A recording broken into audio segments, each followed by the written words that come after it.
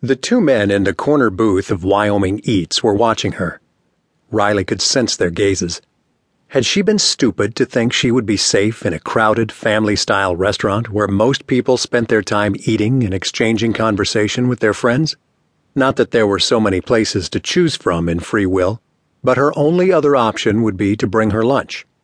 That might send up a red flag to her boss. He might wonder why she didn't take lunch here like everyone else in town. But now the sheriff, she'd met him when he came into Darnell's Feed and Seed to buy something, and Brady Gaines, everyone knew him, were eyeing her as if she was a piece of meat on a barbecue spit. Her stomach knotted, killing her hunger. Suddenly nauseous with fear, she picked up her glass of water and took several sips, hoping to ease the dryness in her throat. I haven't done anything wrong. Why do I have to pay? For your stupidity, moron. Getting the job at Worldwide Bank had seemed the best kind of luck to her. Modesty aside, she knew she was smart and a quick study, and her degree in business administration had been a great tool to move her quickly and easily up the ladder. When the plum job of executive assistant to the president of the bank had come open, she'd been ecstatic that Jason Montgomery had chosen her over all the other applicants. He was a hot, sexy man, tall with a lean runner's build.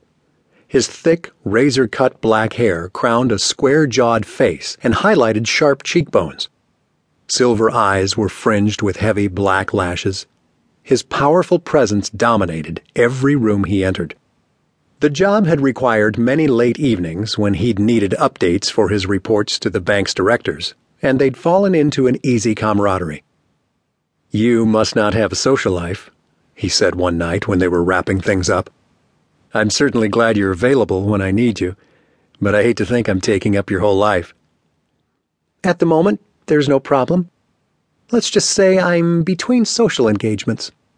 She still remembered the way he'd looked at her, eyes smoldering with heated intent. You're playing in deep waters, girl. But when he'd taken her to dinner, she'd pushed any misgivings to the back of her mind. Things had seemed to take on a life of their own after that. The instant physical attraction had stunned her, and she sensed the same reaction in him. When he presented her with a large engagement ring, it had been like the frosting on the cake. He moved her into his McMansion and hired a woman to help plan the wedding. The event was to be a star on the city's social calendar, befitting a man of his standing. Riley had felt as though she'd won the lottery. Jason had been an attentive fiancé and a practiced lover, making her feel more special than she ever had in her life. They'd worked in perfect sync in the office, and the social circuit they'd been on was like a fairy tale. Jason had loved showing her off to people, bragging about her. They'd been the golden couple, smart, successful, powerful, sought after by everyone. Every day she told herself how lucky she was to have him fall in love with her. She had no family to speak of. Her parents were divorced, and each had remarried and had other families.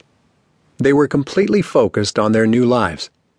Riley had become the odd man out, the leftover nobody wanted. It had been easy for Jason to sweep her off her feet.